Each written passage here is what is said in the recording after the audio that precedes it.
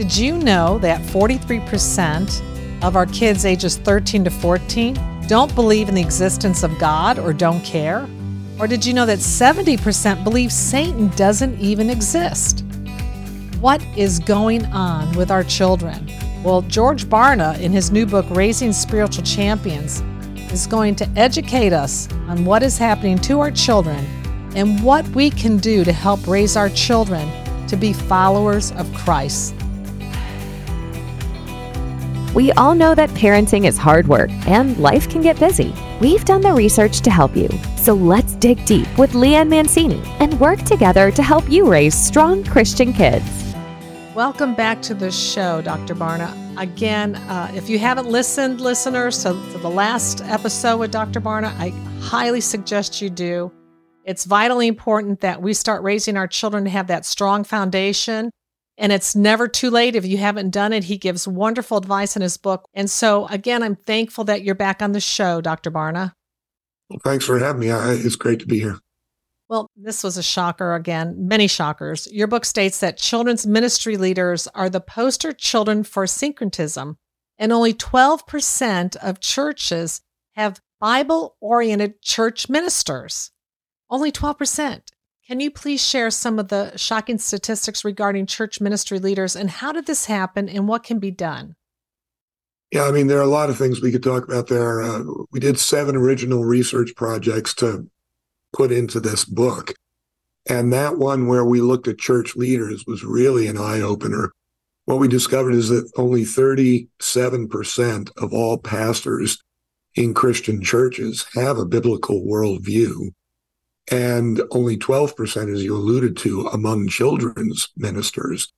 When we looked at what they do and don't believe, I mean, we found things among children's pastors like 2 out of 3 of them, 64%, do not believe that such a thing as absolute moral truth exists, which, of course, raises dramatic questions about what they think and believe about the Bible. We found that 53%, a majority of them, believe in reincarnation. 56% of them would say that sexual relations between 2 unmarried adults, as long as they feel like they love each other, is morally acceptable. Things like 61% of children's pastors say, it really doesn't matter what faith you believe in as long as you have some kind of faith. And half of them believe that when Jesus was on earth, he sinned. I mean, that's just a sampling of all the stats I've got in the book about children's pastors. Why does it matter? Because you teach what you believe.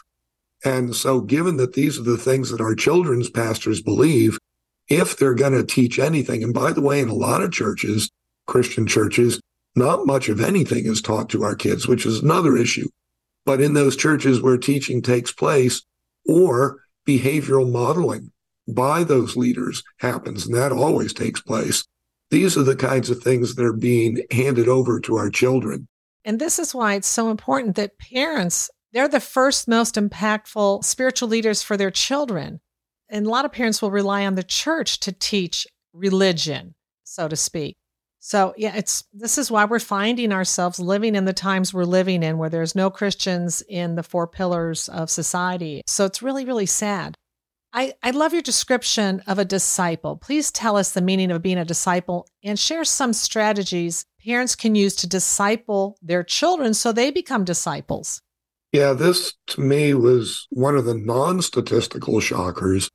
I read dozens and dozens of books before writing this one because I don't want to repeat what other people have already said. So in reading a lot of books about discipleship and a lot of books about ministry to children, I kept looking for how is it that we as a community of followers of Christ are defining a disciple. What I found is that so many books either don't have any definition of it whatsoever, and so they kind of fall into the pattern of what people in our culture have started to believe a disciple is, which are things like, oh, a good person, somebody who attends church, somebody who was raised in a Christian home. And those are some of the most popular definitions of a disciple in our culture, and none of those are accurate. And so I thought, well, gosh, maybe I better go back and see what did Jesus say about it. If anybody knows, he's the one. And I found 6 different times in the scriptures where Jesus very specifically said in 3 cases, you will be my disciple if, and then in 3 cases, you cannot be my disciple unless. And so in the letter of John, the book of John, 3 times he talks about, you will be my disciple if. In John 8, he says, if you obey my teaching. John 13, he talks about, you will be my disciple if you love other disciples. In John 15, he talks about, you will be my disciple if you produce a lot of spiritual fruit, meaning you make other disciples. And then in Luke, in chapter 14, 3 times he talks about this, turns it around a little bit, and he says, you cannot be my disciple unless, first of all, you love God the Father so much that it seems like you hate everybody else in comparison. That's how deeply and profoundly you have to love God. Then he says, and you cannot be my disciple unless you carry your cross. In Roman society, what that meant basically was you follow my authority alone. And then he ended up in that same chapter saying, and you cannot be my disciple unless you surrender everything in your life to be my disciple. So that's what a disciple is. We know that because Jesus said so. And so when we're thinking about what am I trying to help my child to do and to be and how to live, how to think, that's what we've got to have in mind, where we're obeying, we're loving, we're surrendering everything to follow God. We're only accepting his authority in our life, and we're committed to being disciple makers. Some people say to me, well, who's supposed to make these disciples? And the answer very clearly in Scripture is other disciples. Disciples make disciples. And so if you are a disciple of Jesus, your greatest privilege in life is to make other people into disciples and to lead them into a deep and abiding relationship with Jesus Christ that transforms their life and enables them to live differently than the world would have them live. Yes, Jesus didn't say, just go and attend church. Make sure you go to church on Sunday. He said, go and make disciples. So I love that. Also, you state the top 6 power influencers. I thought this was interesting for children are parents, school, peers, government, arts, and entertainment. Collectively, they hold an estimated 70% of influence on the way children understand and respond to the world. And based on those statistics, do you think the lack of true biblical education for children's ministry leaders may be why the church didn't even make the list? As I talk about in the book, part of the problem that our local churches have when it comes to ministry in general is that, number one, they don't really value children. Children are seen as bait, and they're bait in order to hook the big fish, which is considered to be adults. Now, why is that bad? Because my research for the last 25 plus years has shown that adults, by and large, don't change. Now, the Holy Spirit can change anybody at any moment radically. Their lives can be transformed so that they're, completely different. But I'm a sociologist looking at research. And on average, I'll tell you that doesn't happen. Once you reach your 20s and beyond, you're not going to change much, if at all. And so for churches to be putting most of their ministry resources into reaching adults is bad stewardship. It's not going to have much impact. If you want to transform lives and you want to take part in that, where you should put most of your resources, most of your thought, your energy, your teaching, your time, your people, all the resources you've got, put it into ministering to children, because they're the ones whose world is being radically shaped today. Their worldview and everything that emanates from that is determined before the age of 13. And so the more that we can invest in children that way, the better off we are. Part of it, too, isn't only that we don't value children, we don't place many resources into ministering to children. It's also how churches measure success in ministry. We've studied that with the senior pastors of ministry of churches around the country. What we found is there are 5 primary measures that most churches measure on a regular basis. They're how many people come, how much money we raise, how many programs we offer, how many staff we've hired, and how much square footage we built out. I'm a measurement guy, so I'm glad they're measuring. But as a measurement guy, I know you get what you measure. If you measure the wrong stuff, you're going to get the wrong outcomes. And that's precisely what's happening, because Jesus didn't die for any of those 5 things. And so because we're measuring the wrong stuff, we're getting the wrong outcomes. So we need to go back and start measuring whether or not we're actually discipling people. Are more people becoming dynamic followers of Jesus Christ? And looking at how that's working in light of the 6 factors that Jesus talked about as being the definition of a disciple.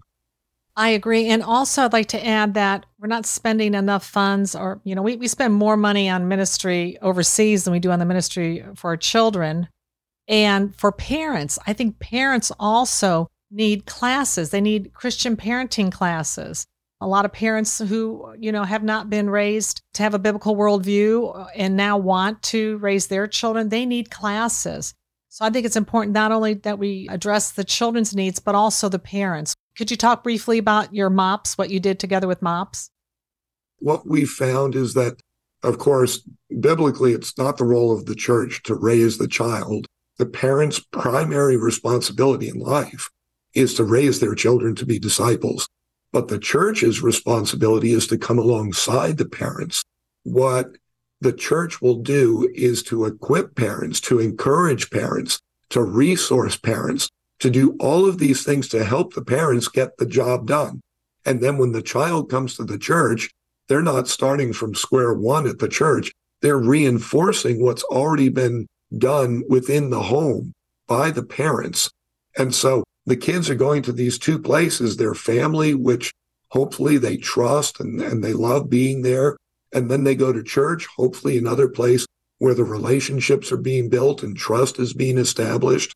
Churches aren't doing that. They could be doing that, but they're choosing not to do that.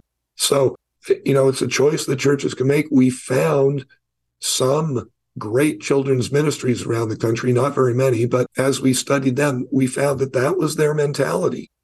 Yes, in your collaboration with Mothers of Preschoolers, I think it was like 27% of moms felt that they were ignored by their church. So I'm really hoping that the church steps up and parents step up and we all step up to work together to raise this next generation to have a strong foundation in Christ. Well, is there anything else you'd like to share? Just if they get a chance to take a look at the book, one of the things that I did was I studied parents that are effective in raising young disciples. And what I found is there are a series of habits that those parents create in that process of raising their kids up to follow Jesus. And so understanding what those habits are in terms of the building of a trust-based relationship, how do you do that? In terms of constantly returning to the Bible with their children, not just reading it, but studying it, tearing it apart, understanding how different parts of the Bible relate to each other, and what are the principles that we pull out of these great stories that we learn in the Bible. Looking at the whole concept of Socratic dialogue, where as a parent, your best approach isn't to be beating your kid over the head with the Bible. It's not to be yelling at them that you must believe this, but rather to be asking them questions about what the child has decided to believe or thinks they want to believe, asking them why, asking them what that looks like in practice, how they've found that's working in their life. And when you have those kinds of conversations where you're inviting your child to make their own choices, to make their decision about what they're going to believe, why they're going to believe it, how they're going to convert it into action, the child then owns that process and owns those beliefs and practices. And we found that parents who do that have a much, much higher success rate. But when you have that mindset of that's how I'm going to approach it, it's not as pedantic as it is relational, then you have a much better outcome. Yes, thank you. Thank you, Dr. Barna, for writing this fabulous book, Raising Spiritual Champions. And I'd like to add, moms and dads, please start when they're young. Don't wait. Thank you, Dr. Barna, for being on the show. Thank you again, Leanne. And this is how we all work together to raise strong Christian kids. Thank you for listening to this episode that is part of the Spark Media Network that can now be heard on the Edify app.